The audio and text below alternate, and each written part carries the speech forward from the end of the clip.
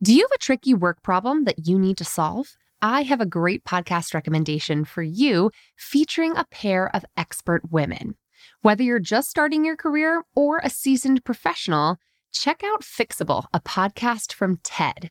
Hosted by Harvard professor Frances Frei and her wife, leadership coach Anne Morris, the brilliant duo provide honest, actionable advice to help you navigate everything from a gaslighting manager to returning to work after parental leave.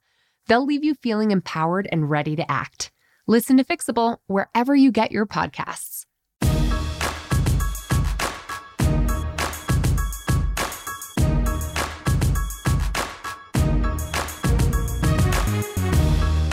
Hey, and welcome to the Bossed Up Podcast, episode 270. I'm your host, Emily Aries, the founder and CEO of Bossed Up. And just as a quick programming note before we jump into our interview, I feel like there's been a lot of these lately because our fantastic podcast associate editor, Stacy, is so on top of her stuff. She's way ahead of schedule, which means that we recorded this episode actually quite a few weeks ago now. And Ann Shen was delightful to talk to, but we also, you're going to hear us in just a moment, we also talk very candidly about Ruth Bader Ginsburg, the late great Supreme Court Justice, as though she is still alive because she was at the time of this recording. So please know that we are speaking about RBG with the utmost respect, and at the time of this conversation, she was still on this earth. So RIP RBG, and enjoy this conversation, including some shout outs to the late great Ruth Bader Ginsburg, just ahead. Today, I am full-on geeking out over my guest, who I have been a fan of from afar for a very long time. She is an uber-talented artist, an illustrator, a painter, and a best-selling author, Ann Shen. Ann Shen has over 10 years of industry experience working as a freelancer with incredible clients, including Disney, Facebook, Papyrus, and the New York Times. She's designed everything from theme park artwork to fashion doll packaging, editorial illustrations to apparel designs. You might know her for her incredible best-selling book, Bad Girls Throughout History from 2016. Now, in her latest book, Nevertheless, She Wore It, she breaks down radical looks from throughout history, from the flapper dress to the afro, Madonna's cone bra to Ruth Bader Ginsburg's descent collar, and really shares in a very robust narrative format how these looks defied their time and demonstrated the power of fashion as a political and cultural tool for making change, especially on behalf of women and women of color. She's gone on to write Legendary Ladies in 2018, and I'm thrilled today to speak to her about her latest book, Nevertheless, She Wore It, which hit shelves on September 1st, 2020. All three of her books have been published by Chronicle Books, and Ann is based in Los Angeles as an independent artist who is available for freelance work, and frankly has just demonstrated how badass you can be as an independent artist and businesswoman in this world. Ann Shen, welcome to the Bossed Up Podcast. So delighted to have you here. Thank you so much for having me. So your latest book, Nevertheless, She Wore It, just debuted September 1st. Congratulations. So exciting. Oh my gosh. Very exciting. And I absolutely want to dive into those subjects in that book and what it contains, because fashion being political is so interesting, and I really want to talk about that.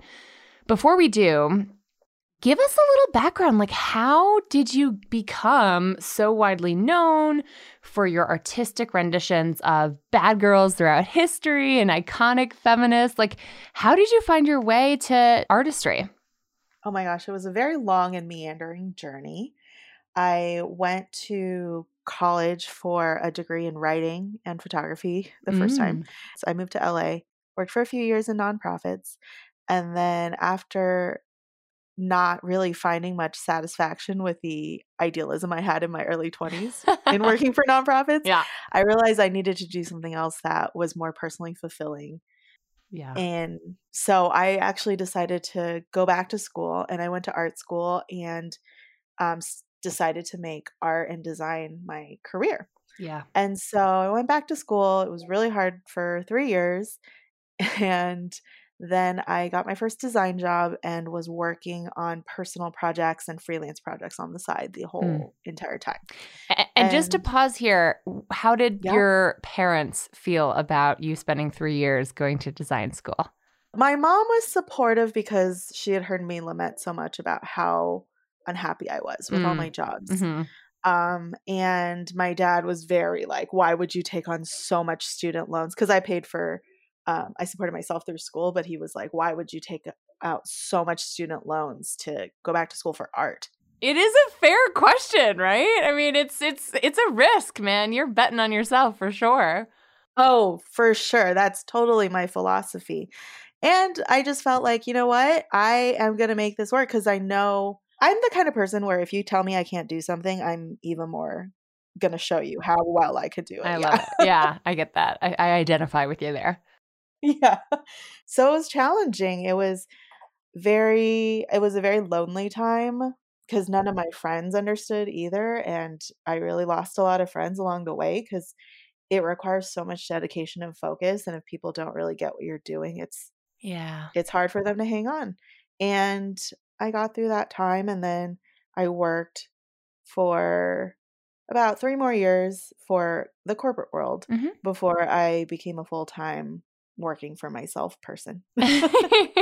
Which carries its own set of risks and rewards. Yeah, absolutely. Certainly.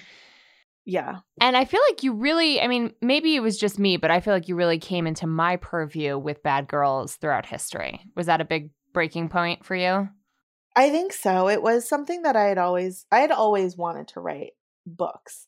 Hence my first degree in writing. But then I kind of lost that passion for fiction writing for a while as, you know, you enter the real world and have to get jobs to pay bills. But I found my way back to it towards the end of my time at art school because I had to work on a project that was basically reproducing a lot of making work that's reproducible and like spreadable, basically. Yeah. And so I created a zine, and that was the birth of Bad Girls Throughout History. I'm going to have to ask because I read your Forbes interview about this and I'm like, what the hell's a zine? So it's something that comes out of like, it was really popular in the 90s. It's basically like a self-published little magazine that's small. Usually it's just 8.5 by 11 folded in half because it's very lo-fi, very punk. You just like Xerox it or print it yourself and distribute it yourself. It sounds like it had some history or some sort of connotation with like the Riot Girl movement in the 90s, exactly. Right? Yes. It was just like very DIY, very rebel culture. So I created Bad Girls Throughout History kind of in this same cultural vein. And at first it was just art, but I loved researching and finding all these women and their stories. And so I kept working on this even after I left school. I started doing like craft shows, comic conventions, things like that on the weekends in addition to my day job. And the zine still got enough attention that I kept working on it and created a volume 2. Because every time someone saw it who really got it, they would say, oh, do you also know about this woman or this woman? And it just, right? It was so fascinating. And I just realized how little women were covered in history books or in articles or ever. And there was such a huge gap even in 2011. Right. And at the time, I was also sending it out to design blogs. It was my mailer to kind of introduce people to my work because I felt like it really was also my voice and my passion and what I was interested in creating a career out of. Sharing the stories of women and people who are unheard and unseen. And where did that feminist sort of awakening happen for you? Because, you know, being a writer, going to design school, that doesn't necessarily make one a feminist per se. Right, exactly. This is where I say, like, it's really important to know who you are and develop who you are as a person. I have always been a feminist, like a little feminist since I was a kid, mostly because I experienced so much discrimination or just like unjustness between the way I was treated and the way my brother was treated, who's younger than me. And then just seeing that being something that culturally happens where women are treated differently than men. And so that's always been a fire that's been inside me. And then when I was in college the first time, I did things like I performed in the Vagina Monologues, where we raised money for local nonprofits that empowered women, and also just had a great fellowship with other women every week when we were working and rehearsing. And then even after school, like one of the nonprofits I worked at was Planned Parenthood, because it was another cause that I was really passionate about. And so it's always been a very present part of my interests and my voice, to give voice to, like, I'm a woman, here I am, and we all need to be treated equally, and just all the different ways that we are suppressed, basically. Yeah. I mean, it's hard to avoid, isn't it? Yeah. The world has a way of reminding us. It really is. And what I love about your work, and this is absolutely applicable to your newest book as well, is that intersectionality in your feminism doesn't, it's sort of, it's omnipresent, I would say. Yeah. In that you're really looking at whether it's the topic of fashion and gender in history or just rebellious women, you're really covering, I'll give you an example. The fact that your book starts with the afro, and I think the third item that you break down in terms of feminist and fashion's intersection is the banana skirt. You really break down from a historical perspective not just the gender components, but the race components as well. I mean, right? You can't talk about one without the other, right? The experience is not the same, even if you're a woman, depending on where you came from, how you got there. It's probably worth mentioning that, are you a first-generation American? Yeah, my parents are immigrants, and I am a first-generation American. That's awesome. Well, congrats again, because I think your artwork is everywhere. I feel like if anyone's ever been on Instagram or in cute boutiques coast to coast, you will come across Ann Shen art. And what I really admire about you, and knowing more about your educational background, this makes sense, is that you're not just an artist. You're a very talented graphic, and it's paint, right? You're a painter. Yes. Yeah. But you're also a very talented writer. Oh, thank you so much. Tell us a little bit about the latest book and why fashion was the topic to sink your teeth into. So Nevertheless She Wore is about iconic feminist fashion moments. It includes like movements like the bloomers and the suffragette tricolor stripe, to individual moments like Princess Diana's revenge dress. Nice. I decided to write about fashion because I felt like I've written about biographies of women. I've written about cultural context in terms of goddesses and archetypes from different countries and cultures.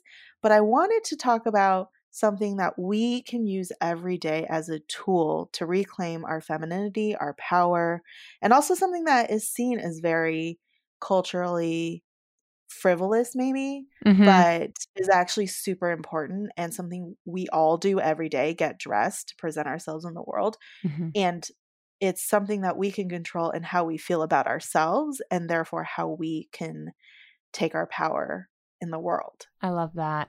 I feel like, and maybe this is just observing from afar, but you've always been very intentional with your fashion choices. I feel like your brand is very clear, and it's reflected in how you dress yourself. Is that something that's been on your mind since the beginning, or when did that become true for you? I love fashion. I personally love fashion and makeup and playing with all that, because it's such a way to, it's just another creative outlet, right? Like you see so many amazing artists, makeup artists and individuals like on YouTube using it as a creative outlet, as a form of therapy, as a form of self-expression. That's very therapeutic.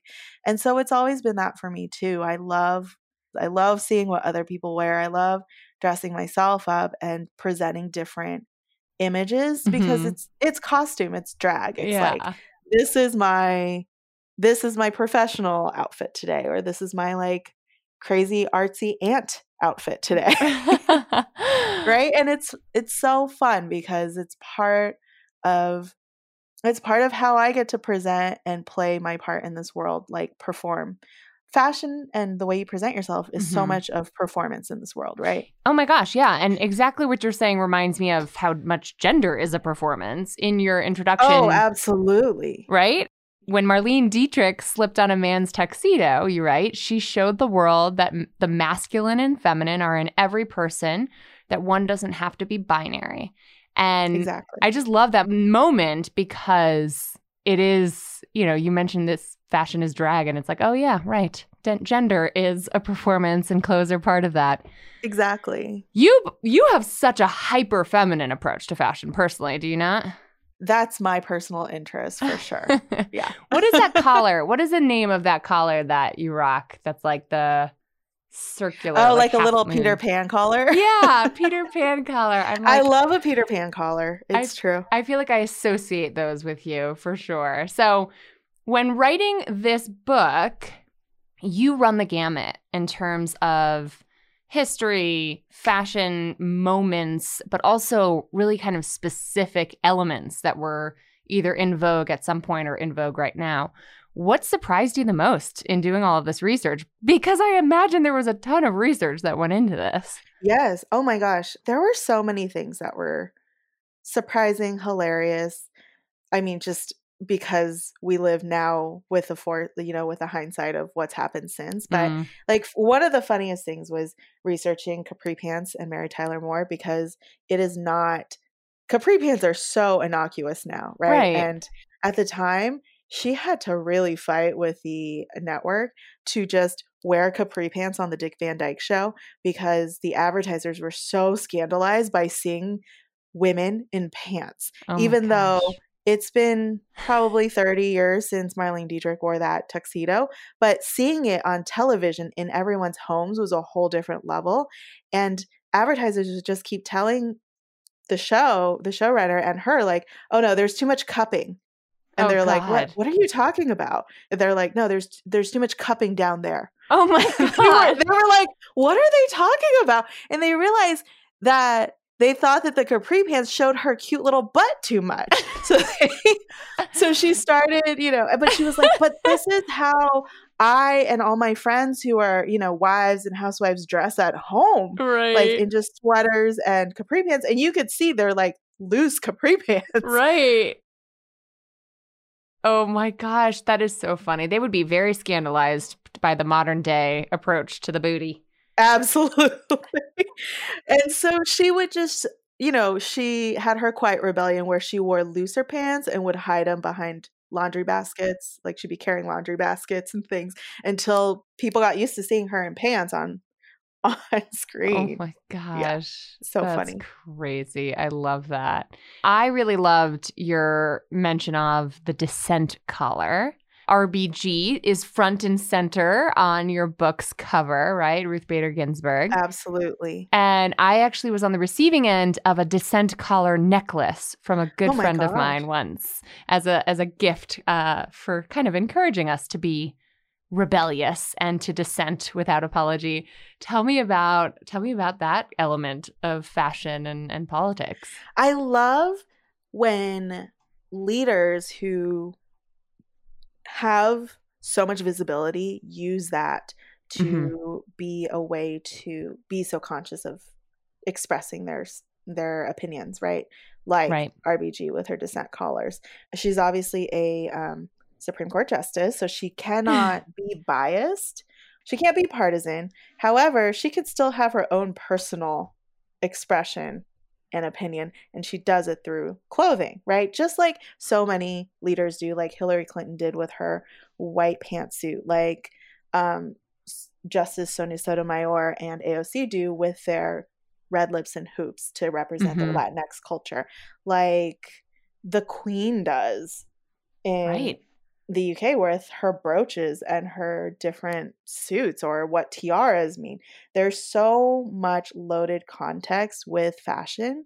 And I love that political leaders who may not be able to be partisan are still able to have self-expression through that way, right? And to show support with the people that they know need to see it.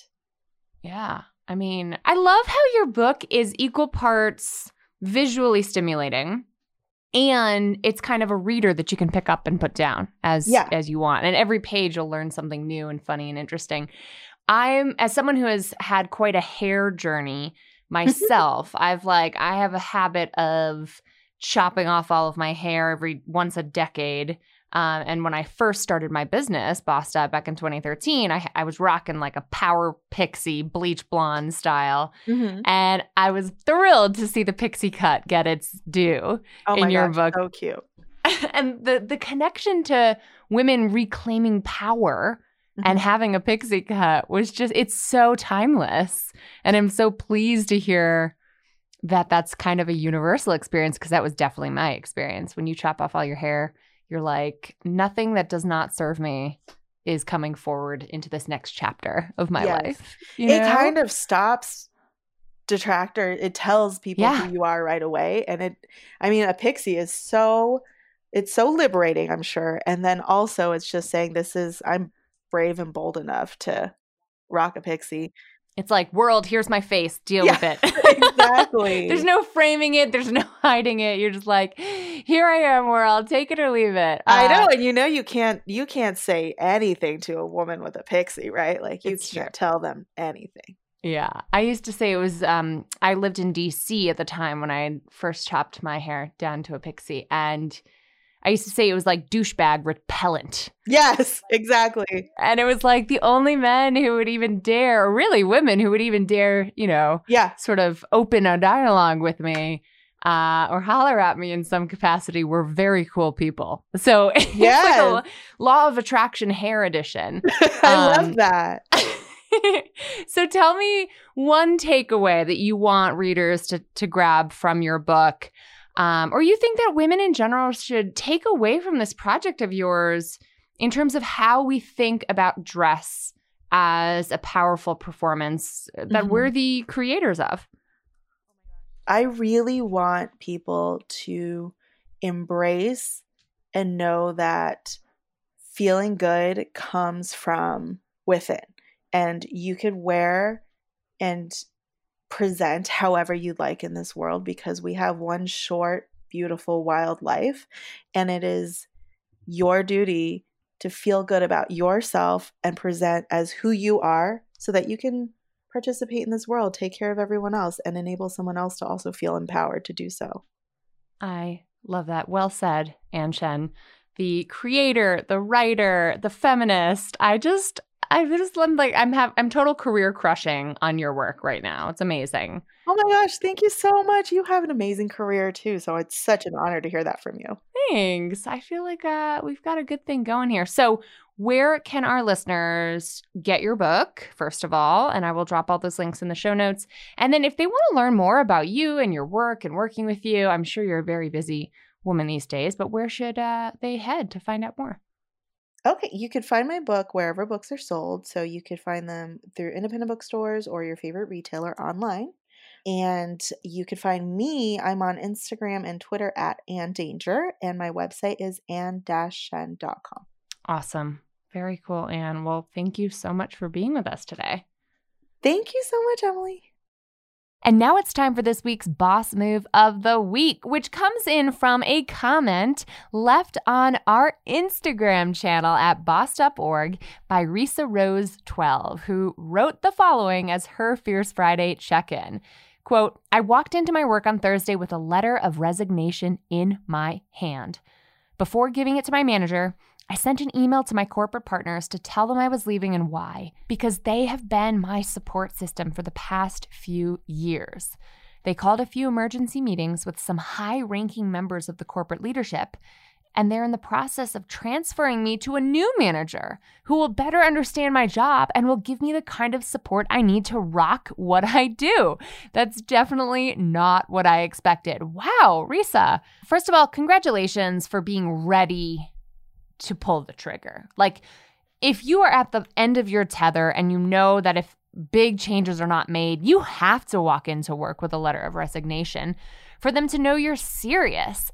And then, importantly, before leaving, make it clear how dire the situation is. Tell them what you need in order to justify staying. This actually puts your employer in a position of testing how much they would actually fight to keep you, which is a strategy that's been popularized by Reed Hastings, one of the founders or the CEO of Netflix, whose recent book, No Rules Rules, just came out. And they talk about this as a fight for you test. You know, if your boss, manager, CEO, executive team, if they won't fight to keep you, you should probably go. It's probably not the right place, at least if you have options. Now, obviously, everyone's set of privileges and circumstances are very different, but don't forget that you have more power than you think more often than not. And Risa, you've demonstrated this in your boss move of the week. So congratulations, boss. I hope you made them sweeten the deal for you, and I hope it all works out. All right, boss, I want to hear from you. What did you think about today's conversation with Ann Shen? Are you a fan of her work as much as I am? I feel like I was fangirling that entire interview there, but I really am such a big fan of her incredible artwork and her incredible writing. And I want to hear what political fashion choices you've made in the past. I told you about my Power Pixie days, and frankly, I think I'm losing my edge, y'all. Maybe it's time for another big chop over here. I don't know. I'm looking pretty normcore these days, but that's okay too, right?